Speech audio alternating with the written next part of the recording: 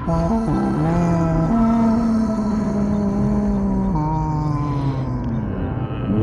Not Dead, a podcast about a story of survival. Bang, bang, bang, bang, bang.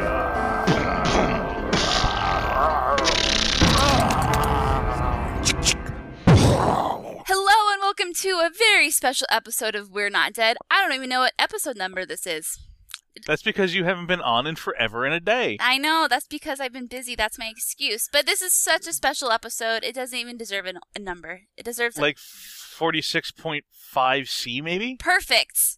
So welcome to episode 46.5C of We're Not Dead, the official community podcast for We're Alive. I am your host, Brittany Braunbacher, and with me is Nick Voodoo.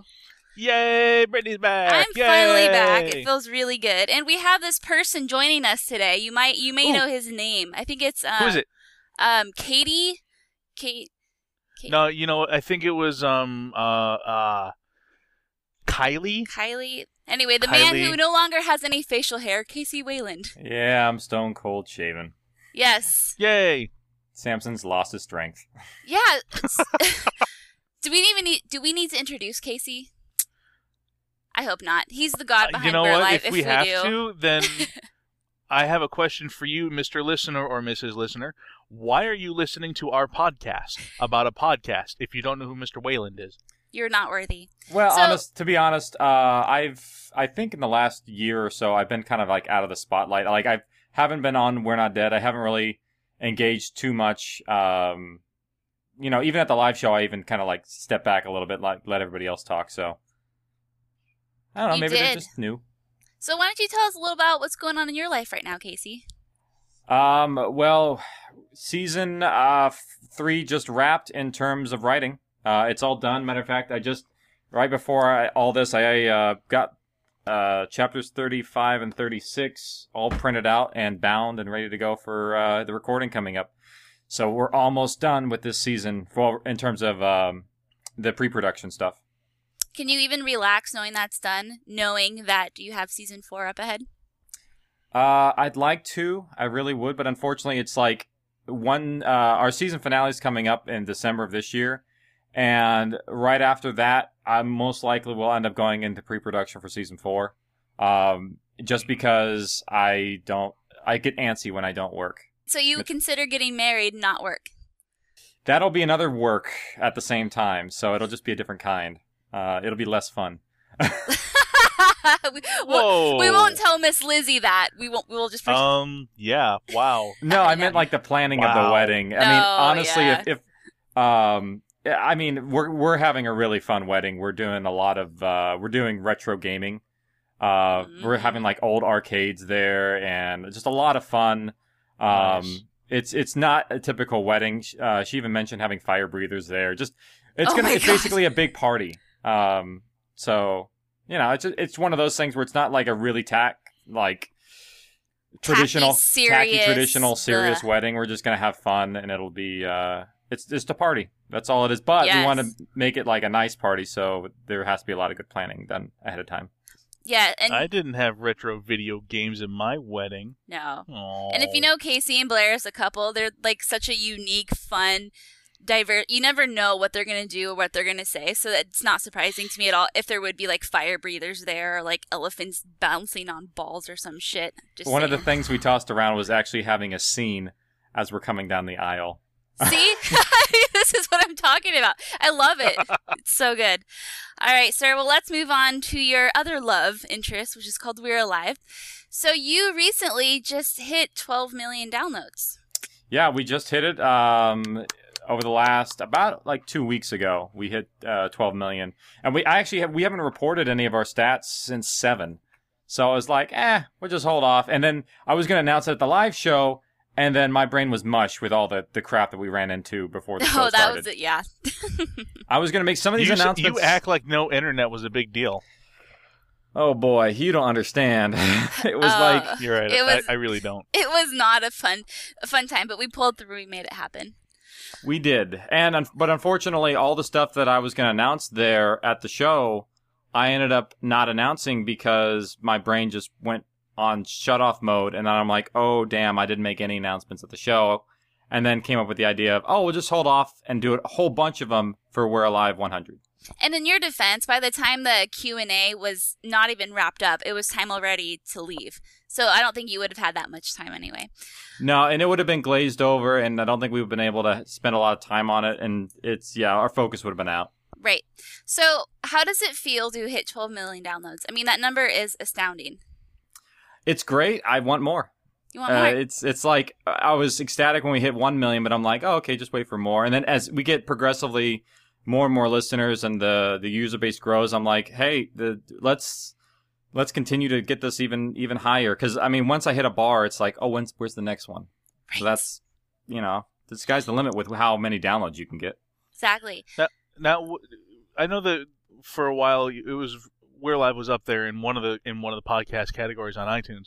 Are you still tops of any of those lists, or where is We're Live ranking in like the sort of overall hierarchy of podcasts right now? When our episodes come out, we're in the top 50. I'll check right now. That'll be kind of interesting. Just to give some time sense, today's the 1st of October. Yep. And the chapter 34 part. I'm sorry. 34 part 1 came out today.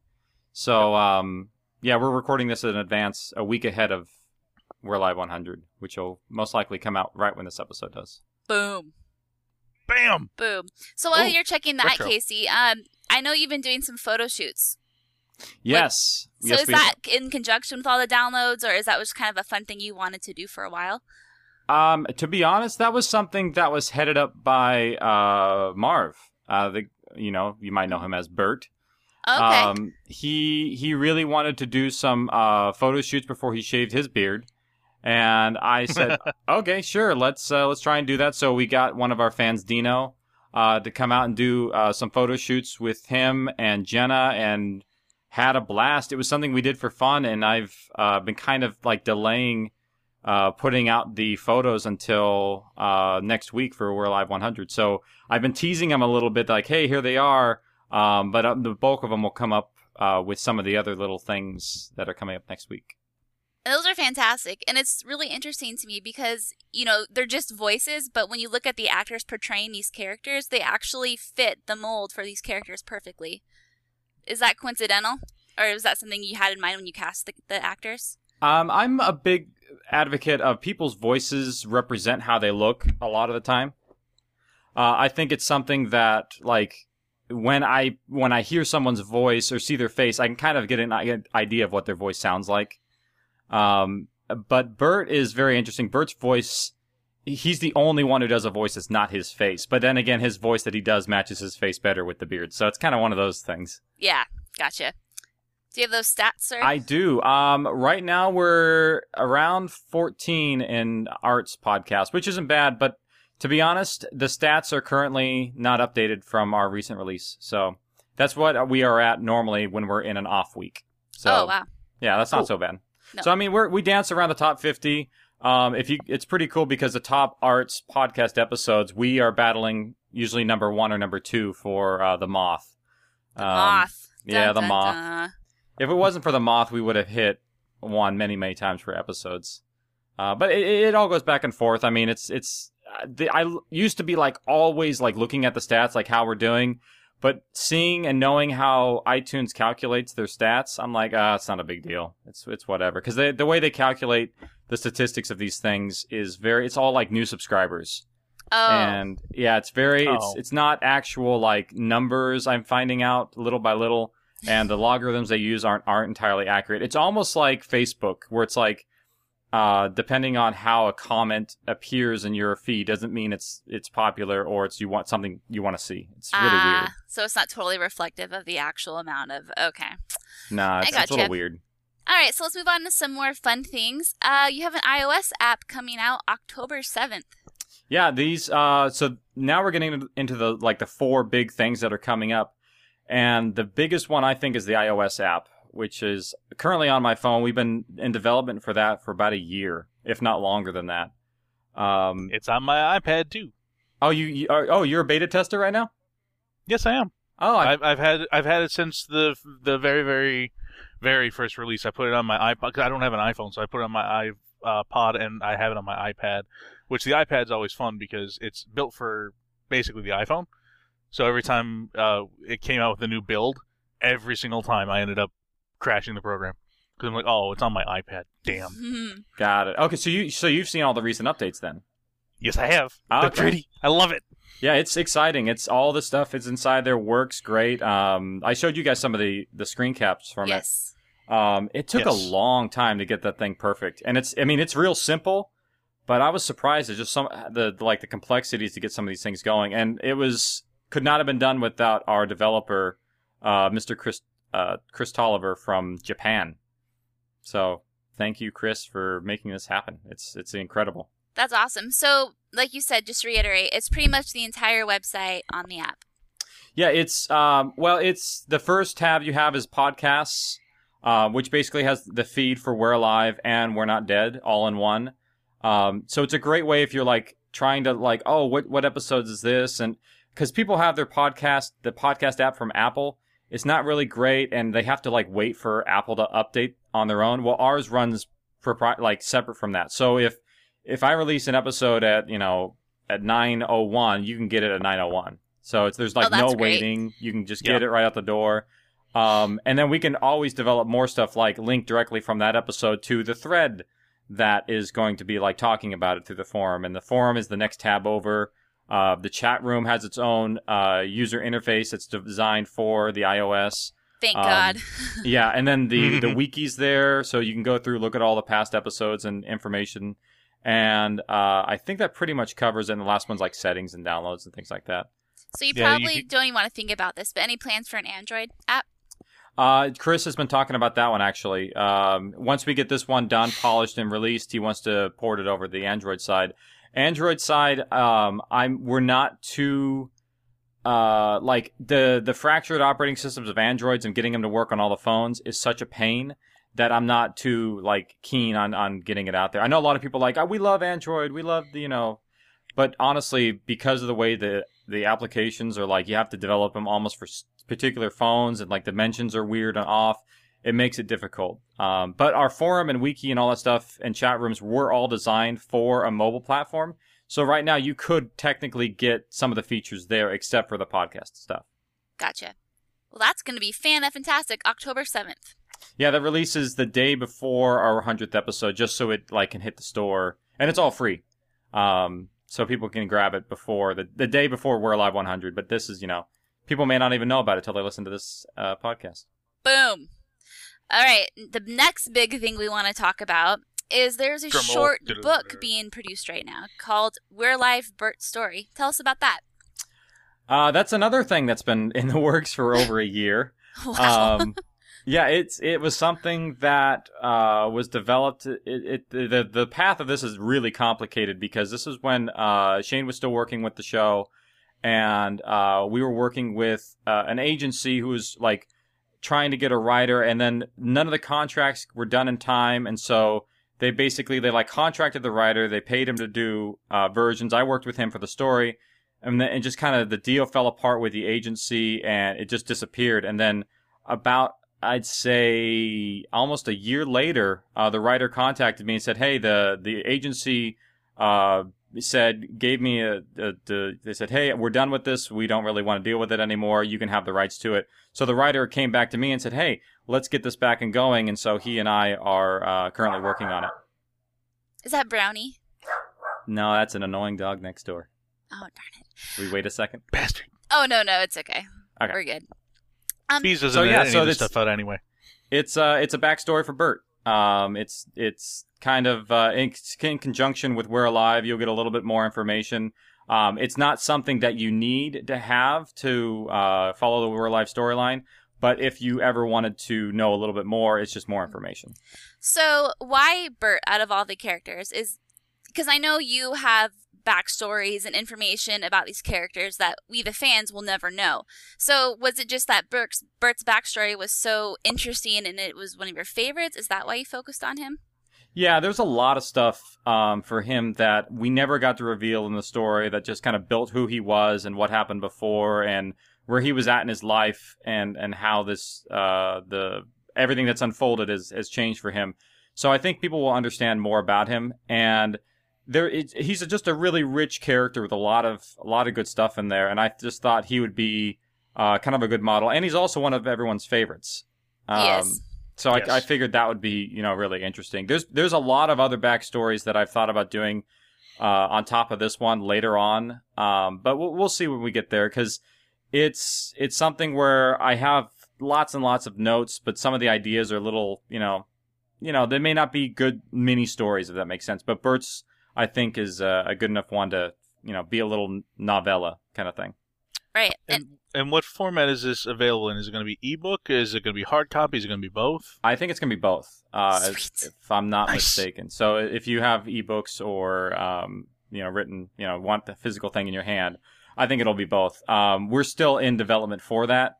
So this might be a little bit out, where he just has the first draft done, and I've been going through just a little bit of it with notes, and it's still a long ways out.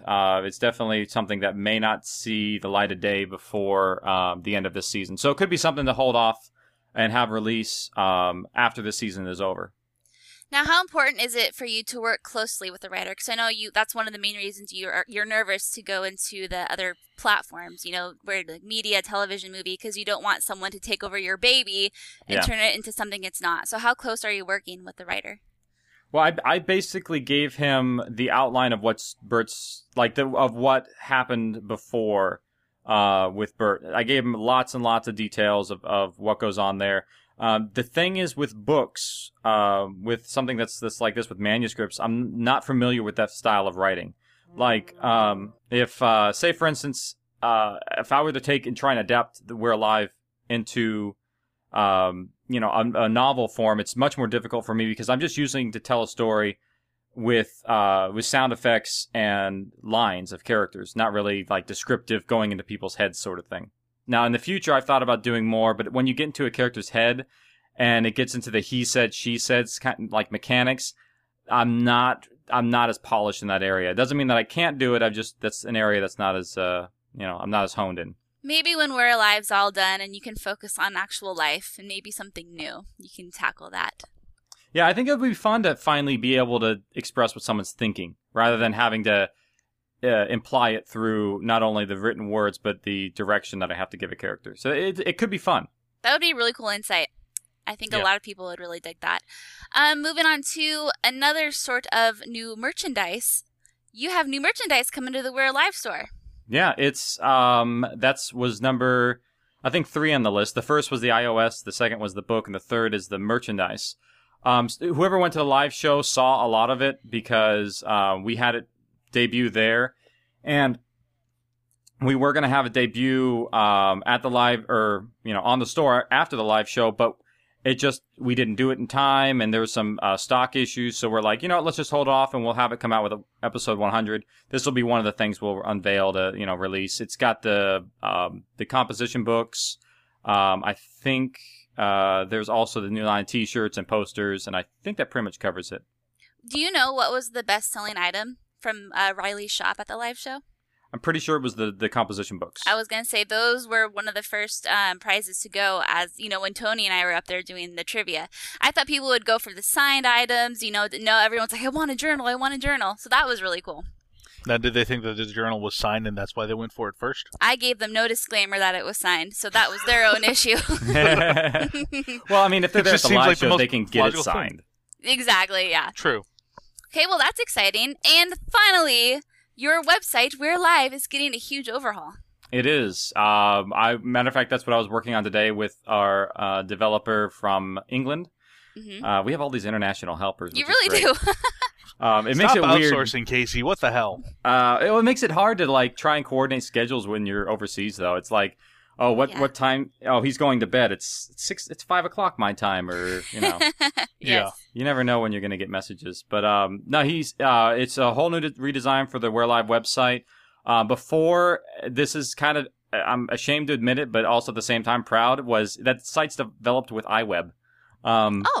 With that simple Macintosh application. But it was just, I did everything customized through Photoshop and PNGs. So it doesn't look like it was made in iWeb, but that was like a good starting block to make something really custom instead of, at the time it was like front page and, WordPress was still like, eh. So No, I'm really glad you're overhauling it, and it looks great. Casey gave Nick and I a link to kind of like Yes. dink around with it, and everything from it is so We're Live themed. Even the follow us Twitter, Facebook buttons are like peeled back and dirty looking. It's fantastic. Yes. yeah, and it's the nice awesome. thing is, like Britt will have a username and login. Same with Nick. So if you guys have content you need to put on the website for We're Not Dead, or if Nick ever gets his lounge back up and out of the rubble, then it can like have its own little space inside there. Yeah, so you said Yeah, people will be able to start posting articles, and by articles you mean it's kind of like a blog? Yeah, like news stories, things like that. Oh, And okay. you were saying, Nick, before we stepped on your lounge. Yeah. Oh no, the only thing I was going to say was that my blog is about as alive as Steven and the rest of the Towerites. That Aw. about sums that up. Hey, but now see, everyone gets to hear your voice instead of reading your words.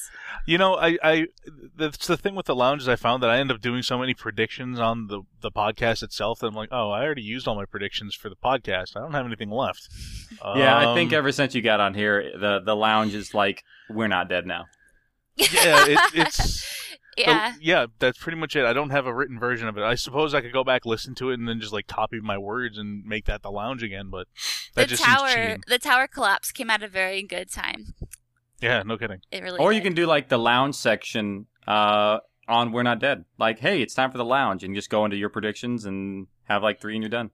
Yeah. What Casey says goes. So now, listeners, stay tuned for the Well, lounge son of a section of We're Not Dead. I was just making a suggestion because I really love the lounge. It was something that it was like a game that we played. Like, what's the I know. lounge And coming up with loved, this I time? loved the game. I loved hearing you like because almost every time I put a lounge out, the first comment would be Casey going, Heh. "Interesting." Yeah. You really think that's the way it's gonna go, huh? Little do you Oh, know. it's so cute how wrong you are. Oh, it's just fun. I love being on the forum. It's interesting to see all these little like spurs of life. And I love it when you're on the forum and you can see a topic going way off the grid. You're just like, okay, guys, come back to reality. There's no way Kalani's still alive because his like blood splatter landed on a zombie and now it's going to manifest into a person. Like, weird shit happens on the forums. Hey, that was a solid theory. I'll have you know. I hate and love doing that because I love conversation for people to, like, be able to engage each other on the forums. At the same time, there's some people that talk about some crazy stuff, and I'm like, you know what? No, let's just nip this in the bud and make it a little clearer. Let's come back. Okay, so let's talk about a few other things. Now, earlier you mentioned that the season finale will be in December of this year. Yep. Can you tell us any more about that and how you plan to run it? It'll be similar to last year, Mhm. where it's going to be all one chapter is going to be released as one piece. Okay. It's just much easier than trying to split it up because I had that problem with the season finale for 1. I mean, we had very few listeners back then, or not nearly as many as today, and it would have been much more difficult because I had to like insert breakpoints in the story, whereas I just want to do one big chunk, and it's much harder to do, especially with the season finale. So this one can't be broken up, in my opinion. Okay. So that's that part of it. And can you give us fans, us anxious fans, any idea of when the next season will start? See, this is where it gets a little hazy, as I don't know personally. And that the reason was because of the wedding, and trying to arrange it because the wedding's in a real bad spot of the year. Because I'd like to start up sometime around like July, August range, only because that's a really good time to start. But then in September's the wedding, so what I might do is I might start early, get us enough episodes to give us, let me be gone for a couple weeks. Or start a little bit earlier and then just take like a month off. It's one of those things where I'm like, I've gone back and forth with it. Okay, so there's no It's set. sort of like a damned if you do, damned if you don't. You have no real good way to get around it. Right. Yeah, and I want to not wait too long, and I don't want to break it up. But at the same time, it's like, what do? Do you wait longer to get it done and be able to push through it faster, or it's kind of a catch-22. So in any case, don't expect anything until like early fall, maybe. Like, Yeah, fall most likely. Fall Is most probably likely. a good bet. And honestly, the break between season 2 and 3 kind of was a reflection of we didn't take enough time because I honestly probably had maybe, I don't know, a month 2 months off, barely that, before I was in pre-production for the next season. Because we have to start way in advance to get the ball rolling, because we have a lot of people in the podcast and a lot of writing to get done ahead of time. Yeah, well, yeah, and it sounds like this might be your last break you get, so you might as well do it right. Yeah, it will be the last break, thankfully. So, I mean, once we have one more season, and it's a blessing and a curse, because this is exhausting, you know. I bet. And I think once everything wraps up, with the audio version, whatever of it, you'll be able to focus and take on some cool tasks that maybe won't take up all of your time. So you can make babies. Yeah, no. Well, I'm not for another couple years, maybe. We'll see about that. Right. All right. Well, I know we have some questions from the interwebs. Nick, if you want to start fielding those. Yeah. So we're going to start with a Facebook question from Michael Jordan. He wants to know, is there likely to be an insight as to what's going on in the rest of the world? Cheers.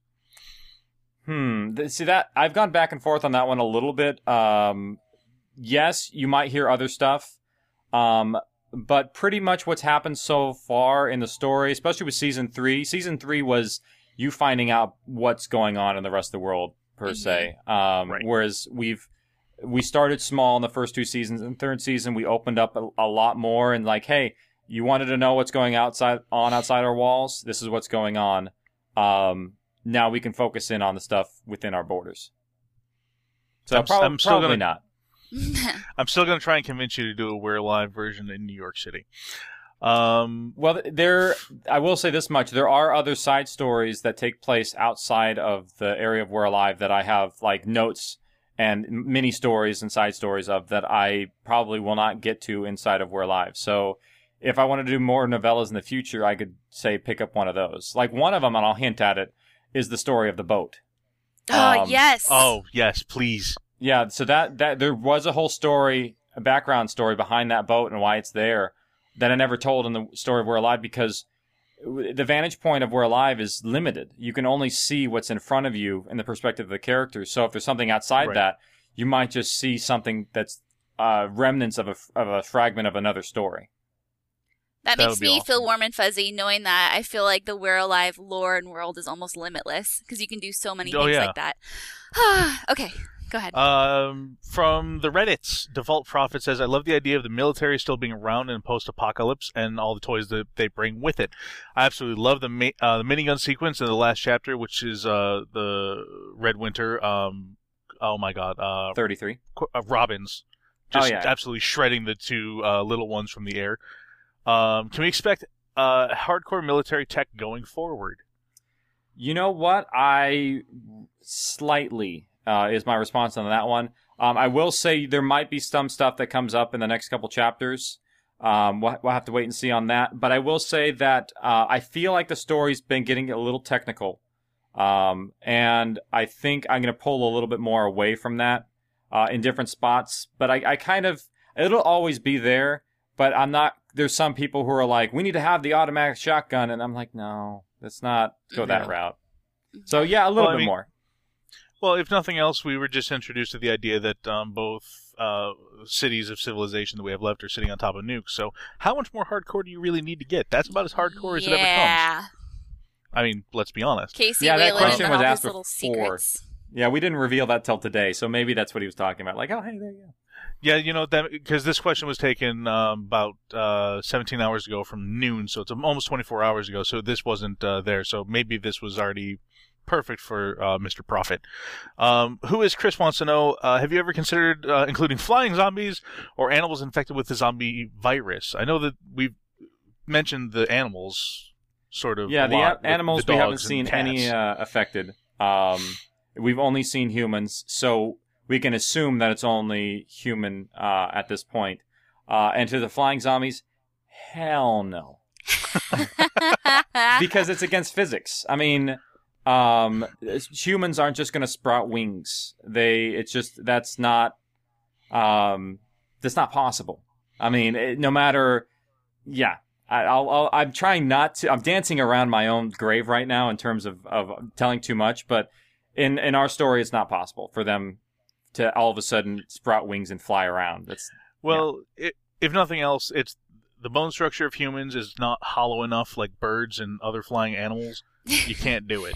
They're gonna come. The virus is gonna like mutate, so all the bones in the humans like hollow out, and they sprout wings and then start flying away. I mean, these people can like leap rooftops. I don't think we need flying zombies. That's enough flying. Yeah, yeah, and even those were really, really rare. Exactly. Yeah, we saw a grand total of one jumper. One. I think that's one that kicked Saul in the chest and got shot. The end. Yeah. So that could have been who knows? That could have been a freak of nature. You never know. But yeah, you'd need like another billion evolutionary years for somebody to have, no. Yeah. Just no. Okay. The jumper was an LA Laker. Mage FTW222, also from Reddit. After We're Live is done, will you ever make another project such as another audio drama or other forms of media? And then there's the second question, which I'll get to in a second. So, do you have what's on the docket beyond We're Alive? I know you have a project in mind, but you haven't really discussed it much. Okay, yeah. Actually, for some reason, I'm still thinking about the jumper thing. Something that I know it's in my head. I'll cover the book thing in a second. But for the jumper thing, I don't think it was ever mentioned that the jumper came from another building that was next door. So it didn't jump like 14 stories, if that makes sense. Oh no, I definitely caught that. I don't know if you were saying it was something that you like missed in the podcast. I knew it came from like the rooftop below them. It jumped up like a story and across the way. Correct? Yeah. Right. Yeah, I was exaggerating. So don't take what I said literally, listeners. Okay. It was never like. Well, no, I think some people did. I think some people actually thought that it jumped like 10 stories instead of like it just being a really, pretty awesome agile. feat. Yeah. Yeah, it jumped like 30 feet across and like 10 feet up. Yeah. I mean, yeah. So That's something so around that. scary I don't have shit. the math in my head right now, but something around that. Sure. Okay, so We're Alive is done and making another project. The audio drama thing, I don't know. I think I've been leaning more towards doing books and things. The reason why is because doing the audio production is extremely exhausting and tiring. Just because the production side of things, getting all the actors together, it's quite a feat, and it's also financially draining. And let me interject right here for people that don't know that Casey works a full-time job. This is not his job. So it's not like he does this 40 hours. Oh, he does do it 40 hours a week. Well, But it's not like it's his job on top of his job. Exactly. Okay, continue. Well, that's part of what it is. It's like last week, in order to make the episode on time, I spend maybe about 4 hours. Additionally, I get home at 5, and I would wrap up by like 9 or 10 with editing, and doing that every single day. And then I go to write, and then I'm scheduling actors to do recordings, and then arranging with all them. And we have to get a lot of stuff done, pre-planning done ahead of time. The websites, managing, it's a lot. So I think in the future I might do more book style, unless I get some sort of outsourced funding or we get picked up by some production company that I can do this full time. Right. So yeah, it's hard. It's a marathon. So pass the word out to all your friends in production houses that Casey needs money to do this for his real job. And I have I have like 3 different stories that are series waiting to go after this. So it's I'm not going to stop producing stuff. It's just like what the form of media I'm going to go to is we'll see from there. You should do an interactive comic. I thought about that. You know what? I've actually talked to some people about doing that with We're Alive. Is like the you ever see that Watchmen moving comic? No. I have not, no. It's pretty cool. It's like they took the comic book and they animated it, and it's like moving stills. I thought about doing something like that for We're Alive, and having that done maybe as a production afterwards, where you can like really get the sound effects, but it's kind of like a moving comic book. That could be really fun for the side stories too, like the boat story. Ooh. Okay. Yeah, so I mean, there's a lot of other media options. The thing is, getting funding for it and doing it is that's the. I mean, everything's possible if we just get a little bit of backing. Yeah. The second one, part of Mage FTW222's question, is probably something you actually can't answer. I'll ask it anyway. You can just say, no, I'm not answering it. Is Tanya and Salt immune to the zombie virus, or is it just taking a long time for Tanya to turn? So we're just going to go ahead and just pretend you already answered that question. Yeah. Let's move on. Because you can't answer that question. No, it's a deep story question that might be answered in the story. So. Yeah. No, and I figured, and I actually read that just in. Yeah. No, it's okay. I don't mind. Verse from the forum says, I got a question. What things did you have to change in the story from your original idea? Did you just toss it out the window or move it to something/someone else? For example, like the tower was supposed to be in something else, but it didn't make sense. Or maybe Riley was supposed to go to the colony, but due to the actor having a root canal, Kelly went instead. And that's talking about like chapter 16 through 19. I do. I got some really good stuff. Give me 2 seconds here. Right. All right, let's see here. Okay, so here we go. I'm looking right now at my very first character board that I made. I mean, this is the first week that I wrote outlines for the story. So I basically made the outline for We're Alive in 2 days, the original one, and I wrote a whole bunch of character bios, and I put them on a board.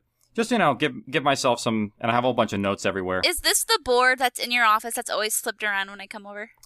No, this is another one. This is the board before that board. Oh, geez. Okay.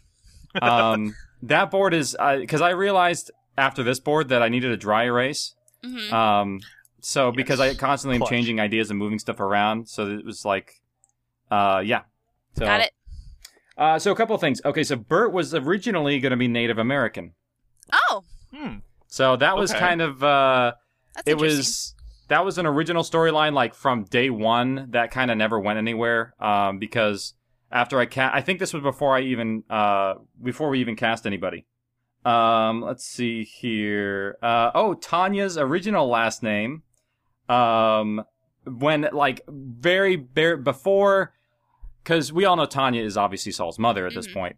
Yes. But before I ever had made the decision to, it would be nice to have, because I had Saul's mother and Tanya be 2 separate people, and I combined them later. But her original last name was Bomber. Oh, Yeah, Okay. that was her Bomber. original last name. why Bomber? No reason? Just I don't know. It was just Baumer. I don't know. All right. Let's see here. What else? Oh, yeah. This is a lot of people know this one. Datu was originally called Jesus. That's right. I remember that when I had to edit chapter 1 for a giveaway or something. I don't know what it was for. I was like, who in the hell is Jesus? In case he was like, oh, yeah, about that. Back in That the was- day when shit was real. That was when, that's before we cast Jay. That was when we were still, like, going through and figuring out who these characters were. Let's see here. Oh, here's another one, just not on the board that came to my mind, is Saul did leave mid-season 2 for a brief hiatus in South America. Ah, Yeah, so So he, it was ever so convenient that he was laid up in a bed, chained to it, and sick. yes, actually, but honestly, it was a coincidence, because his character was in that spot. His condition, though, I think I extended it a little bit longer based on his current status in the cast. Gotcha. So that's all I did, Now- was I just pushed it further. Now, I know that it's pretty commonly known that Jim Gleason has moved from the LA area down to New Orleans. How has that been working that situation out with him and the rest of the cast? Like, how has that been working out? Because I know you've obviously had to be recording with him since he's moved. Yeah, that's it's actually not too bad. We have a recording studio for him that he goes into now, and I remotely direct him. And so Okay. I'm engaging with him over the mic, and I try my best to perform the other performances based on how I kind of hear them in my head. And sometimes it's not that great. Sometimes I just be like, imagine I'm better at this. And so, Just imagine you're talking to Claire. yeah. And so he's, Jim Gleason is honestly such a pro at all this stuff that it's not hard for him to take care of it. And I will be, the crazy thing is, we actually have had to move up the production of, the last 2 chapters just because he's getting married. So we're recording him like a week, almost a week or 2 early from our normal recording time. And ever since I've known that Jim moved, I'll kind of like be listening, like, okay, I know he's not bouncing off of these characters right now. I'm like, so can I even tell a difference? Fuck no, I can't tell a difference. It's Yeah, no, not at you all. can't. No. No, Uh-uh. and that part of the reason why that is because Jim remembers what it's like to be in the studio with all these characters. Right. So he has like instant recall to interacting with these people. Because I'll be honest, when people first come onto the stage, they bring some baggage with them from either acting in movies or what they've heard from other audio productions and how people are supposed to do narratives of audio, if that makes sense. And so when they hear us and when they're interacting with everyone, that's when they're like, oh, okay, this is the style. And they get into it. Otherwise, they get very like announcery. And because Jim did already like 2.5 seasons with us in California with everybody, it's like he can just roll in there. He knows exactly what's going on. And it gets a little hard for direction, I'll be honest, like, because the direction for me, I have to really know these chapters well, in order for it to seamlessly flow in between them and get them to match their energy levels. So it's gotten harder. But it's as long as we keep on moving forward, I think it's not going to be an issue. Oh no, like I said what I said because you can't tell a different. Yeah, no, there's no hint of anything. So you're good. Next question is actually a series of 3 by Osiris. He says, "Dear Nick, you pick 1, 2, or all." He always insists that I'm never going to pick all 3, so now I'm going to do it out of spite. Which character is your favorite, and which one is your least favorite? Oh, goody. Let me get back to that one. No, actually, I let's see here. So, okay, my favorite, and people aren't going to believe me when I say this, but CJ is my favorite. Oh, no, I can believe that. I can absolutely believe CJ that. and Bert, I would say, are 2 of my favorites. And CJ is actually the name of my potential daughter. So it was something that I kind of borrowed from that. And I just, I inject pieces of myself in every character, and I think in CJ I projected, the absolute balls to the wall, best planning scenario person I could ever come out with, but she's kind of like almost an antonym to Michael. Michael's plans weren't that great, but they paid off okay. Whereas CJ's plans were great, but they paid off like, crap. So she's kind of like the antonym to him. So, but I really love the fact that like she loves to collect old cars, and she's like a collector in a lot of ways. And I don't think it was ever revealed in the story yet, but she has a gigantic supply of like vintage wines in her cellar that she keeps, and she does all this really intricate stuff. So it's like she's in a way, I think, also inspired from like Charlton Heston's The Omega Man, where it's like he goes to all the museums and steals all the cool shit and like puts it all over his house. Yeah. It's kind of like it's the materialistic embodiment of humanity, I think, in her, and I think that's one of my favorite things. Is like in the post-apocalyptic world, you could have anything you want. Let that be CJ in a way. I'm just ever so happy that my theme of she's a great planner but a shitty executor, I nailed it. Yes, you did.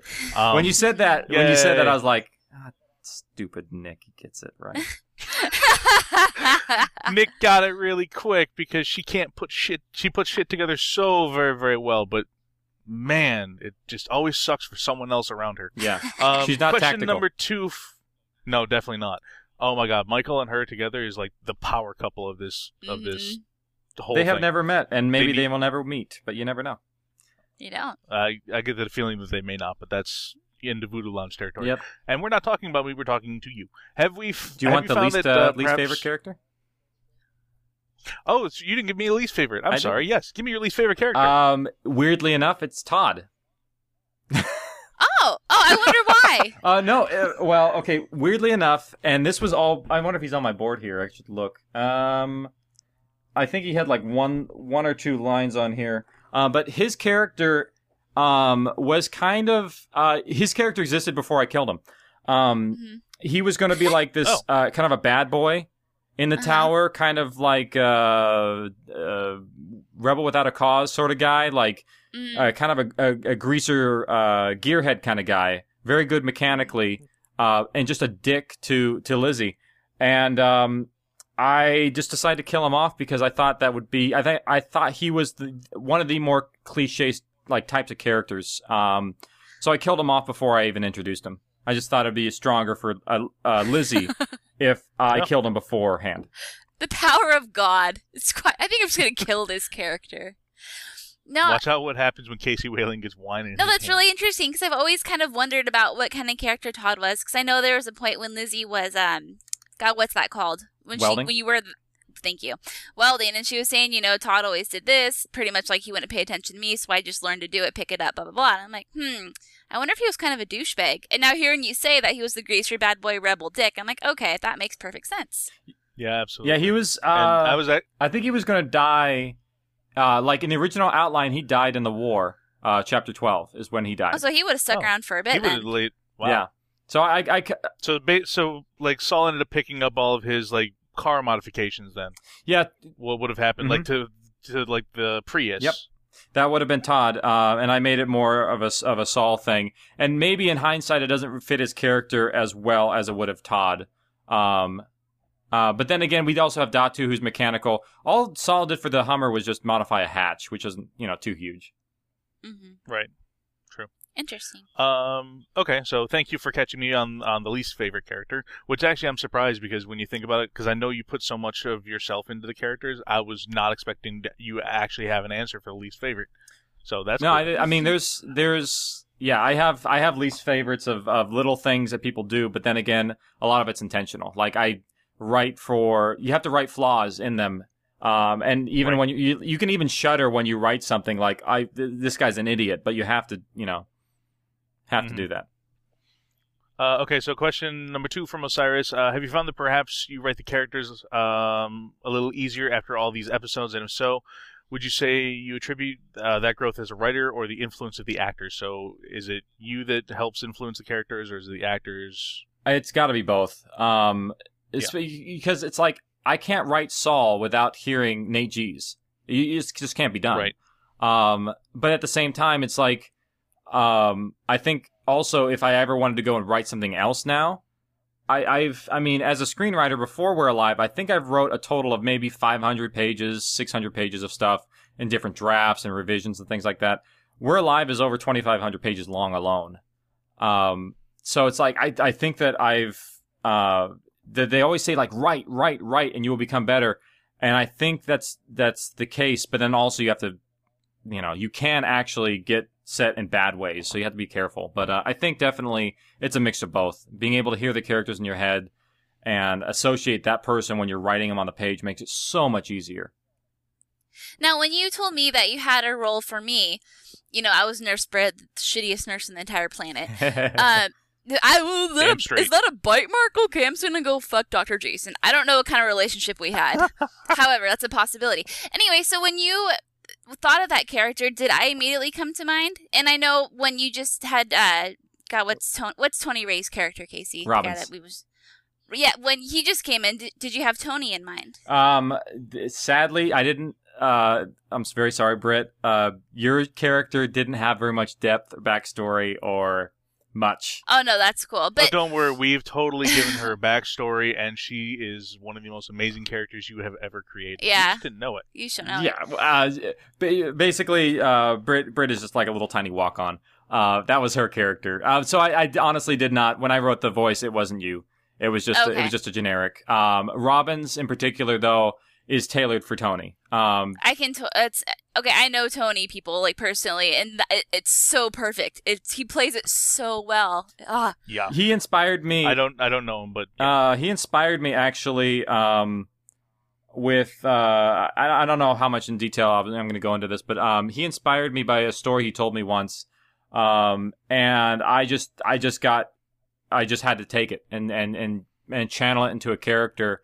And I think, Robbins is currently alive in the story. Who knows how long he will be? But I always, if I have a character who has more than 10 lines, at least, I want to have them really fleshed out. Britt was not that cut off. I was a nurse that couldn't find bite marks. I don't expect much. But, okay, interesting. And final Osiris question is the one that I almost didn't do, but now I'm going to. If you could be a half man, half sausage, which way around would you have it? Top half man, bottom half sausage? Top half sausage, bottom half man.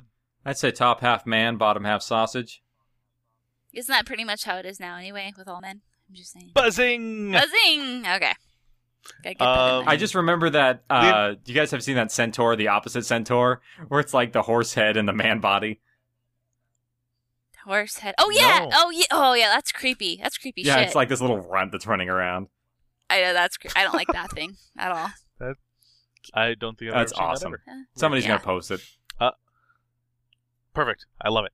Liam Carrington wants to know, generally speaking, which type of zombies do you prefer? Like Romero, 28 Days Later, Resident Evil Special Ones, Consumer Idiot type, or what? My own. Well, just because. Okay, then Just because, I mean, that was part of the reason I created We're Alive, is because I didn't like the types that were in place. I thought that they could be improved upon, and so that's why I kind of went with my own. I mean, some people people associate the Resident Evil types with the special like T viruses and things like that, but I don't. Those are very. I mean, you played Resident Evil before, Britt. You know, they're very like. They're mindless organs on top of people. And it's like, no, this is not. I mean, some of them are, but I just felt them as just undirected violence.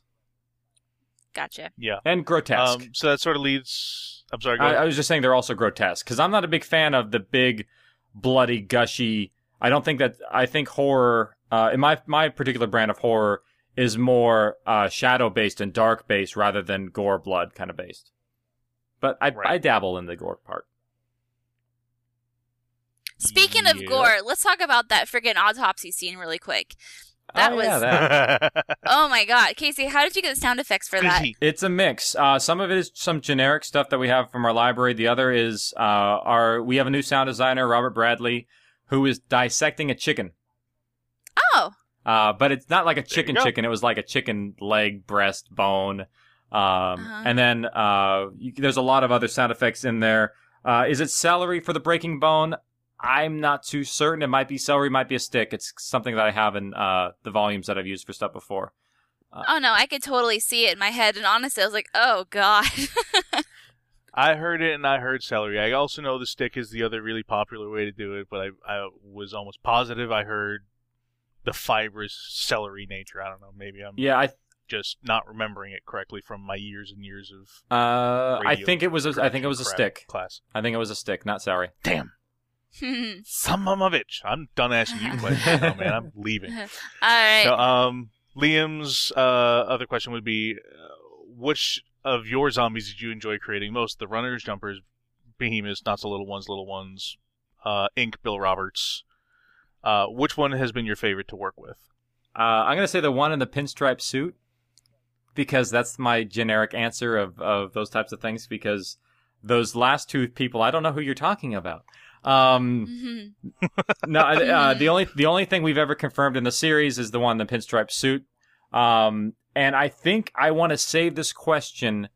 Remember this question, because I think I want to do a Q&A when We're Alive is over, and I will explain why he is that particular character is my favorite zombie.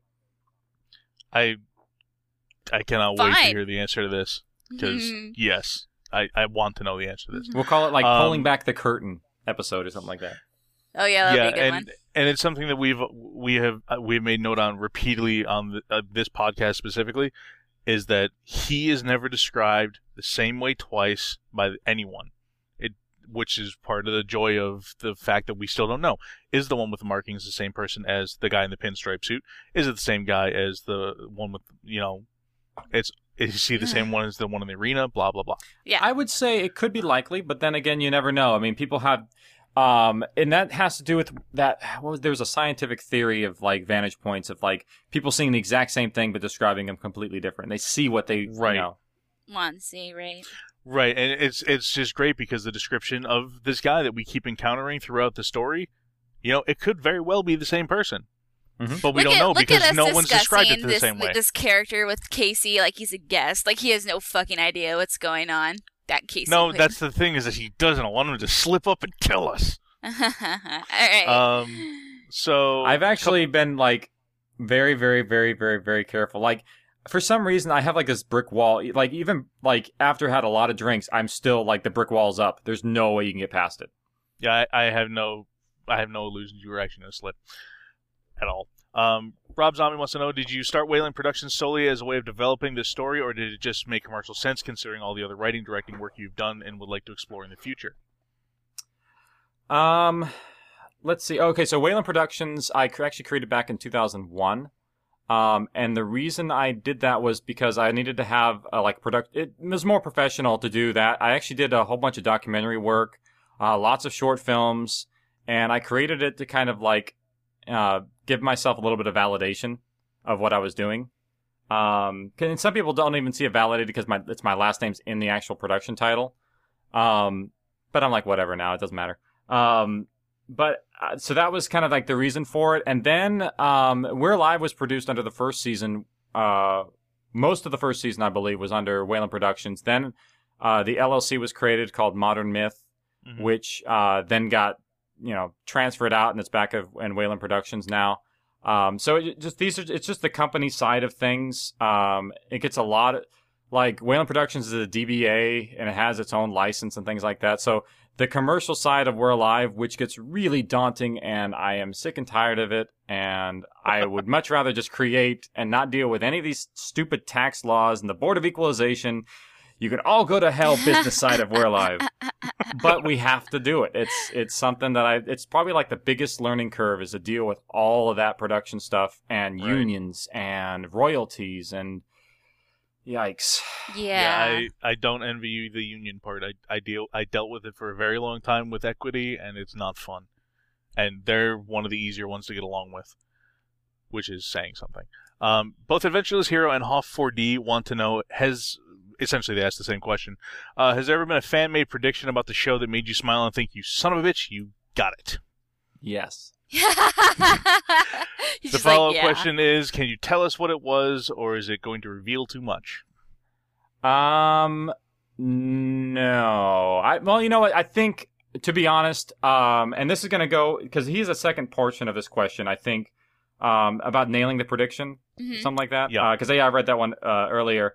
Yeah, Hoff's way of describing it was, has anyone nailed the prediction? If so, has it already happened? And Adventureless Hero basically said the same sort of thing. Yeah. Somebody predicted Kalani, and got, the collateral thing down. Very, very down pat. And to where it's like, okay, you basically have figured out Kalani's, trigger and the reason why he's doing what he's doing. So somebody figured that part out, and I was proud of them. And when people discover these things, I actually am glad they do. And the reason why is because, in a way, I don't know if this is egotistical of myself, but the people discover these things only because I want them to discover them. Right. And that is because I hopefully have put enough pieces in place that somebody's going to come to the logical conclusion of the actual answer. Otherwise, it doesn't make any sense. If that makes sense. No, it does. You put the pieces there. They put the puzzle together. There you go.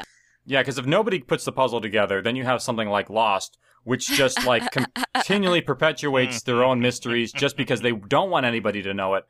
And then by the end, no one predicted the ending, and it sucked.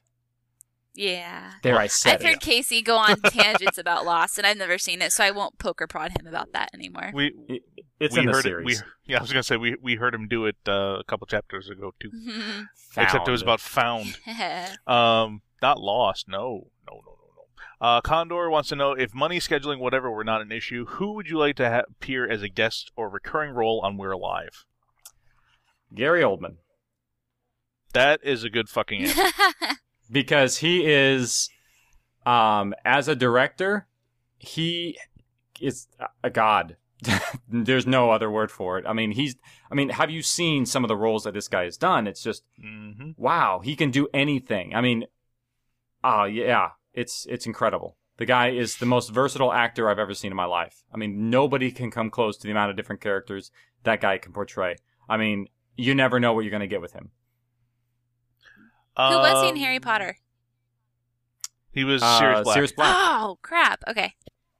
Yeah, you go Sirius Black, and then you look at him in Batman, and then you look at him in Fifth Element. Fifth Element, the leader of the professional. Zerg. Yep, the professional. I mean, it's like, that was him? What? That's crazy. Yeah. Okay. I should pull up his IMDb and just Oh, it's insane. I heard an interview with him on like Wait, Don't Tell Me, and it was ridiculous. Like, just you forget how much he's actually done and how good he was in all of them. It's just insane.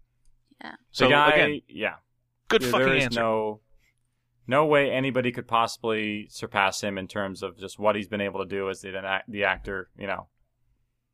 Yeah. I think my favorite part of the Wait, Don't Tell Me interview was he had spent so much time portraying other roles in terms of like dialect that he actually had to go to a dialect coach to remember how to talk in his own natural voice. Oh wow. He couldn't remember how to be British anymore. Like, he couldn't speak like a Brit because he had been American, he'd been Australian, he'd been all these other things, and he forgot how to be British, so he had to go back and learn how to talk like a Brit again. So I thought that was hilarious. I saw him on Friends like a couple weeks back, and I was like, "That's Gary Oldman." No, I had to look it up, and it was. He He's was on just Friends? incredible. Yeah. I wouldn't have recognized him unless I'm like a nut about him and his characters. But no one would ever be like, "That's him." Yeah. Wow. He's awesome. I had no idea. Couple more questions. Lita2502. Are there people that supply inspiration to the We're Alive characters? If so, do they know who they are? Some of them do. I mean, you met Puck. Mm-hmm. Yes. Puck who is awesome. / Pike, which is not a very big variation off of the name. So yeah, there's him. Somebody mentioned Lieutenant Angel. Yes, that is modeled after an officer that I had to deal with at one point in time.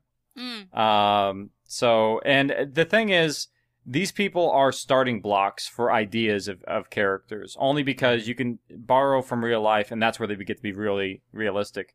But the rest is a lot of it's fabricated. His backstory, obviously, with the family and things like that, a lot of that is obviously manufactured, and then what his past becomes his character, and how did it affect him bringing up things like that. So there's Angel had a lot of backstory to him that was obviously nothing from the real person.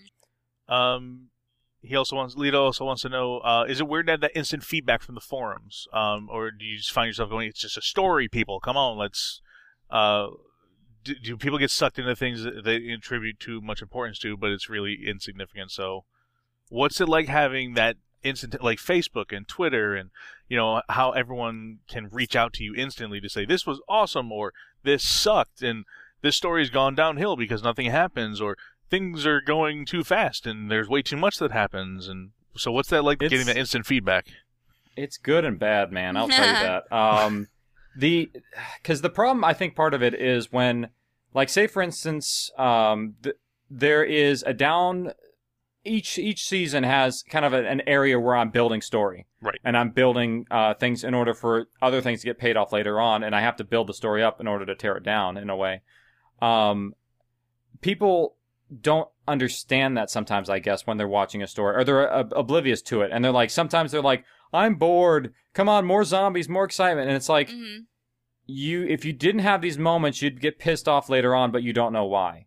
Right. And that instant feedback of instant gratification that people want sometimes is really not so much unnerving, but it's like, come on, give us a little credit here, because I mean, we hit a lull in season 2 as well, where not as much action. We were going up to the colony and establishing, like, what is this place that they're going to? A little mystery behind it, and you got to have that in order for something to, like, when the reveal comes out, it's like, oh, this is cool.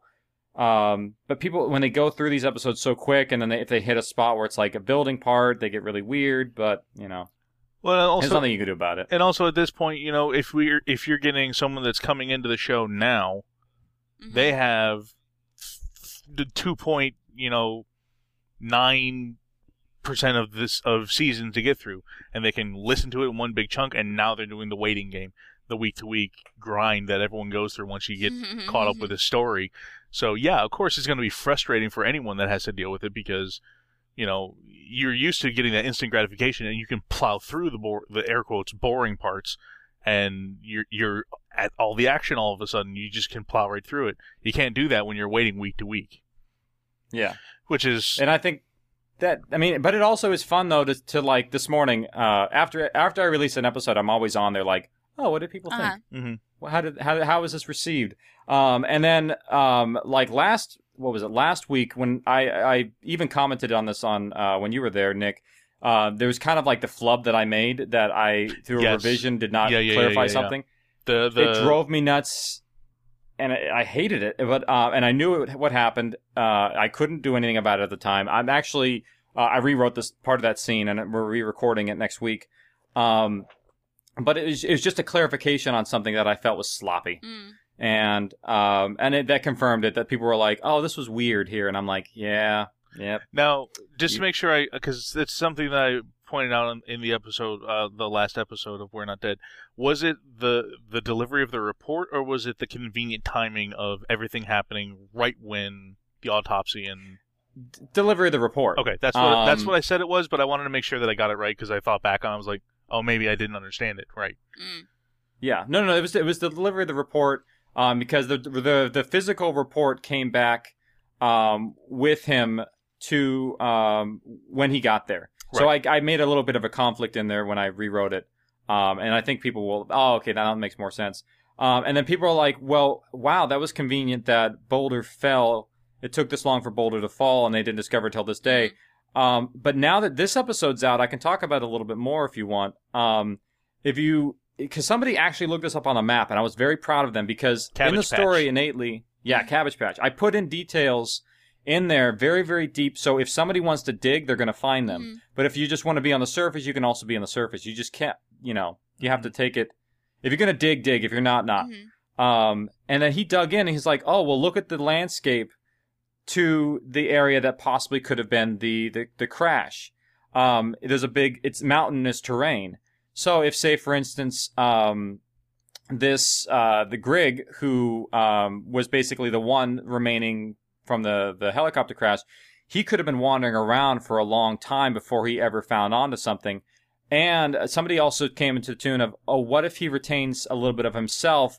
Would he know where to go, or would he be what would be going through his head? And the answer is that for the attack to happen, it took 10 days. So that time period of, I think it was 10 days. I might be wrong on that. I have a calendar around here somewhere. Is it 11 days? Okay. There's a calendar that has all the events lined up perfectly to make sure they all coincide where they should. Gotcha. But that time, there's a time span allowed in there. Why is it 10 days kind of thing? We may not know because we're not him, but there's reasonings behind it, so to speak. Well, that's 30 miles of mountainous terrain in the snow. That seems like a pretty logical enough reason for me to take 11 days to get to Boulder. Yeah, and who's to say he went in the right direction the first time? Right, exactly. And someone may have pointed out that, maybe he didn't know about it until on the 11th day when the helicopter flew overhead. He finally got his bearings right and made the final lurch to Boulder. Maybe that's all it needed was the flight back to Irwin to get his bearings straight to get there. And some people forget that these things might actually have basic needs in terms of nutrition, or what if it got really hungry after exerted a lot of energy and things like that. I mean, there's a lot of things that I think it can go deeper than some people have scratched the surface on in terms of getting into the mindset of why things are happening the way they happen. And I think I told too much. You want us to try and throw an No. That's fine. Okay. No, go ahead and leave it in. I'm just, but I'm giving a lot of, I'm tilting my hand a little bit on that. I think. You just set my mind a flutter with different ideas right now, which I'll keep to myself for the moment. And then the final question from Leto is, do you have to shoot these zombies in the head for them to go down? We've seen evidence that you can just shoot these dudes in the chest and you're A-okay, but there's still doubt on the forum about it. Oh, Ooh. that depends on the round, I guess. I mean, if it's a BB, I mean, aim for the whites of the eyes at that point. Yeah. And hope for the best. And even then, you're just gonna. Piss I it don't off. even know if you pierce an eye with that. It'd just be like. So I mean, it's this. You got to have a MythBusters for this to work, I think, because I'm a big fan of science and physics. Yeah. And say, for instance, you have different calibers around. Now, a 22. What's the velocity of a 22 coming out of what kind of rifle? I mean, what kind of does it have a certain spin on it? Where does it hit exactly? Because you hit different spots of the head, it's going to react differently. People have survived from bullets through the mouth. Right. And I mean, there's all these things you have to consider. And one of the things that the military trains you to do is shoot center mass because it's a bigger target. Yep. You have a stopping power, and they have vital organs that will, can shut down and internally bleed. You can stop somebody that way. Now, are they going to aim for the head, or are they going to? That's a personal choice. But will a headshot stop them? It's a physics thing. Do you have the right caliber round rifle? Mm-hmm. Where did you hit? It's one of these things where it's like even as the characters they might have to find out. So I mean, Datu just took out one with a pickaxe to the throat. Right, and CJ took one out by chopping off its legs and letting it bleed out. So so I mean, they have their own physics to them, and you have to attone the physics to the different types, if that makes sense. Like CJ was able to slice off the legs of those were normals at the garage door, whereas the one that was attacked Datu, whereas the forum has called them Inklings. I win. I will forever call them just little ones. No, I understand. Or variations thereof. That actually, when I made a We're Not Dead poll, and I didn't put in little ones as an option, which was bad on me. But at that point, like 7 people had already voted, and I was like, oh well, shit, I'm not going to delete it now and redo it. No, it's fine. I mean, but that's also the thing is characters in the story. What are they going to call them? That's something where some of the names came from Skittles. Like they were calling them big ones till Behemoths came around from Skittles.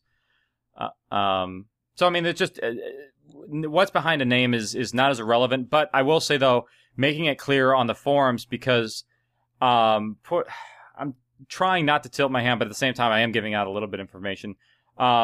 People are under the inclination that the ones with the numbers on them have the exact same nature as the ones that might be the ones that they infect, if that makes sense. Oh, I see. Yeah. People think that they're exactly the same, whereas they might not be. Dun, dun, No, dun. I understand that point. I just, like, for now, with the information we have, I'm just going with that. And the only reason, and my caveat to Inklings was Inklings should only be called that for the ones that have tattoos. Because they are of, potentially, air quotes, Ink's making, or the one with the markings making. So that's why they should be called Inklings. And then you can call whatever the ones that get turned, you can call them whatever you want at that point. Well, I never said anything about them being made by any such person called that, but that's okay. I understand that. I'm just saying that's where my idea of the Inkling came from. I like people making nicknames actually is kind of cool for them. I'm totally fine with that. I mean, and if it makes it clearer for people to converse with them about it on the forums, I'm like, yeah, go for it. That's why I was like, go for it, guys. Anything to make it more. Yeah, because I know we have like the little ones, and then we have the advanced little ones, and like the Inkling. So if we can use all of our names to describe all of them. And then I think our final question is from Janet on the forum. Looking back over the 3 seasons, are there any scenes that you wish you'd done differently in terms of the things such as like acting or effects? And how would you change them now if you could? Yeah, that's that question. That's a hard one. I think just in all, there would have been a couple things that I would have changed just in sort of acting styles, but nothing drastic. And I think that wouldn't be a big issue. But I think the biggest thing that I would have changed was, I think, the opening episode. Only because that's the first thing that people get an impression of when they get to the series. And I think it could have been stronger given where we've gone. Given where you've gone. The first episode actually is what really hooked me to We're Alive. I love when zombie stories, I know you don't like it when you call it zombie stories, but starts off, everything's kind of normal, and then you get to watch the clusterfuck as it unfolds. And to me, I was like, yeah, this is exactly what I want. And because I like the type of the zombies that we heard, I like the suspense. So I think the content was great, but obviously, the actors weren't in their prime yet. They weren't used to all that. So I think maybe a remake, maybe like an HD version of that would be good. Yeah, and I've actually considered doing that. But at the same time, I probably will leave it alone only because I think that given that the series has evolved from that state, I'm like, okay, I'm fine with this being the way and it people is. are still getting hooked and they're still listening. So obviously, I think because we, have been around since day one, where we've seen, the evolution of the actors and the techniques and the producing. So we're like, oh, holy shit! You go back and listen to that first episode, and you're like, wow, now I really get it. How far it's come. Yeah. So I mean that's something that's bugged me a little bit. But I will say though that with us, at least the first episode was like it always got better from there. Whereas. Mm-hmm. Not that Bash lost again, but the first episode was so great, and then after that, it just went, went downhill from there. And like I said, when I was first on We're Not Dead, I started listening just randomly, like on iTunes, streaming them. I wasn't downloading it. I was like, around Halloween, I was like, let me find a good scary story or whatever, and just clicked on this. I started listening, and I was like, oh, well, the acting's kind of cheesy, and the story's kind of blah. And I was like, I don't really care. And I listened all the way up until like chapter 4. And then the hook of like Saul and Bert leaving with Lizzie to go on their little adventure out to like Eastern Bay. I was like, oh well, fuck! Now I just gotta download this. And I downloaded the whole series and just like listened to it like ad nauseum because I was unemployed at the time, so that's all I did was listen to the show. Yeah, I think that's definitely. I think that's to our disadvantage in some ways. Is our hook really? We didn't get in our stride until episode like 4 or 5. Yeah. And that's when because we didn't have the same. We didn't have barely any music when we first did the first chapter. Like, we had very limited music rights to anything, and what we had sucked because I didn't have any money. So it was like all just like piecemeal stuff that I got off Liberty Free crap, and it was like, it's okay. And now it's like I can like pick and choose and like, oh, let's get this volume. Oh, that's a good volume. Let's go with that. And so that's gotten a lot better. I'd love to go back and do an HD version, but at the same time, it's like, you know what, let's leave it where it's at, and we'll move on to, another thing. And if I ever do another series, you can better believe that first episode's going to be absolutely incredible. Great. Sweet. So that's it for questions.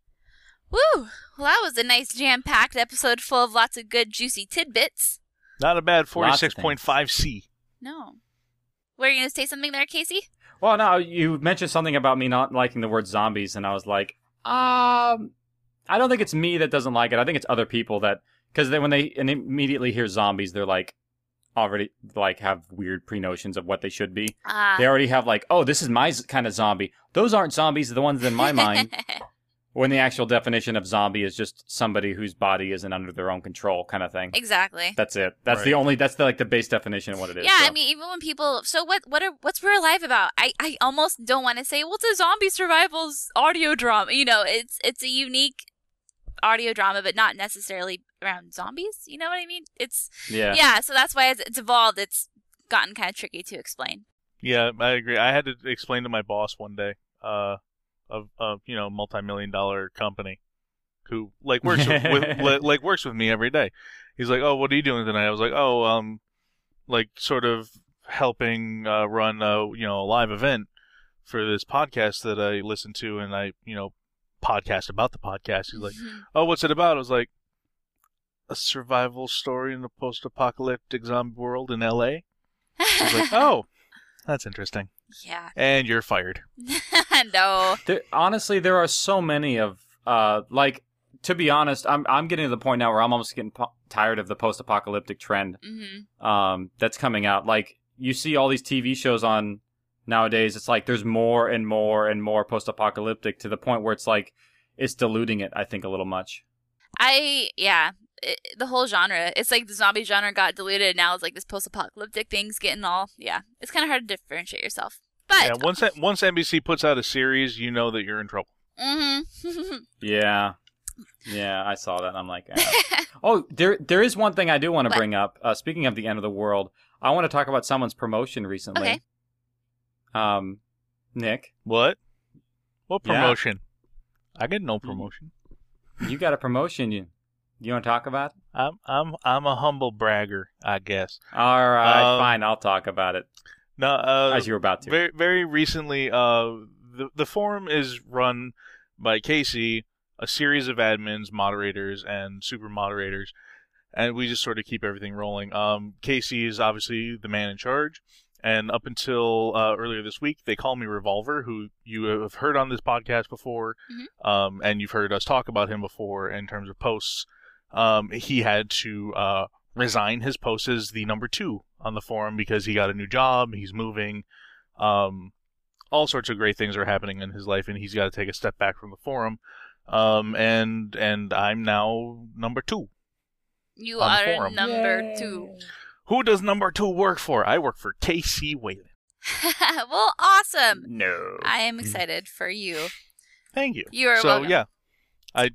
Yeah, so Nick, you run things now on there, and it's nice. It's nice to have backers on there. And the crazy thing is now that the website's up, you're now a moderator on there too. So it's your role even doubles, so to speak. And there goes his ego. Fanciful. Everyone that comes on this podcast gets a huge ego boost. First it was Greg Miller, now it's Nick.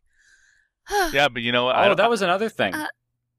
The website that we have is actually directly tied into the forums. So your username login is the same on the normal website now. So when you comment, it's the same one you have on the forum and all that stuff. So it's like one login for everything. That's which is nice. That'll be good. So one gigantic login for We're Live happiness. Yeah. Hey, okay, so when's the new website launching? I don't think we announced a date for that. That will be on Monday. When this podcast, right now, when this is out, the website should be up. Oh, snap. You lucky bastards. Woo-hoo. You don't have to wait like we do. Yeah, it's exact same information. Yeah. We're putting up a whole bunch of galleries and stuff, and I'm trying to, because I've been using Facebook to use a lot of for our galleries and pictures and stuff. Mm-hmm. From now on, I'm going to be doing more and more on the actual website itself, just because how Facebook's API has been going with, like, hey, you want to see a picture? Well, only if it's popular are we going to show it to people. Yeah, it's like, I've what? noticed. Right. Well, shit, Casey, thank you for coming on, dude. It was good to talk and get all these awesome things hammered out. No, thanks for having me. I was hoping to, unveil a curtain and be like, here's all these new things. Yeah, lots of cool things. And it's always good to have you on and touch base with you, and so people can listen to you and get to know you, for you are the mastermind. No one is here if it is not for you and the podcast. They're definitely not here to, and they don't want to listen to Nick and I talk. So, and Nick, fuck no. I know. Nick, thank you for coming on. Of course. And thank you for coming back. I know. I was going to say thank you for hosting the show for the past month and a half. Hey, no problem. Yeah. And let's all wish Beesball a happy birthday. Happy birthday, belated Happy by a week by the birthday, time you hear Bees. this. Yeah, it'll be late news. So Yeah, like a week. I know. So for Nick, for Casey, and for myself, thank you for listening. Bye.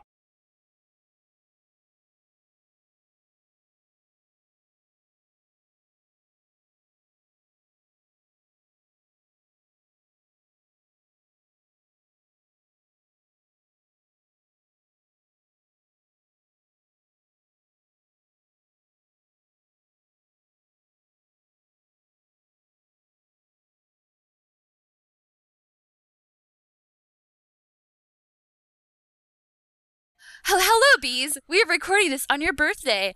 Happy birthday to you. Happy birthday to you. Okay, I'm gonna call it. No, see if I get it back. Bees, you know what to do. Edit this out. Yeah.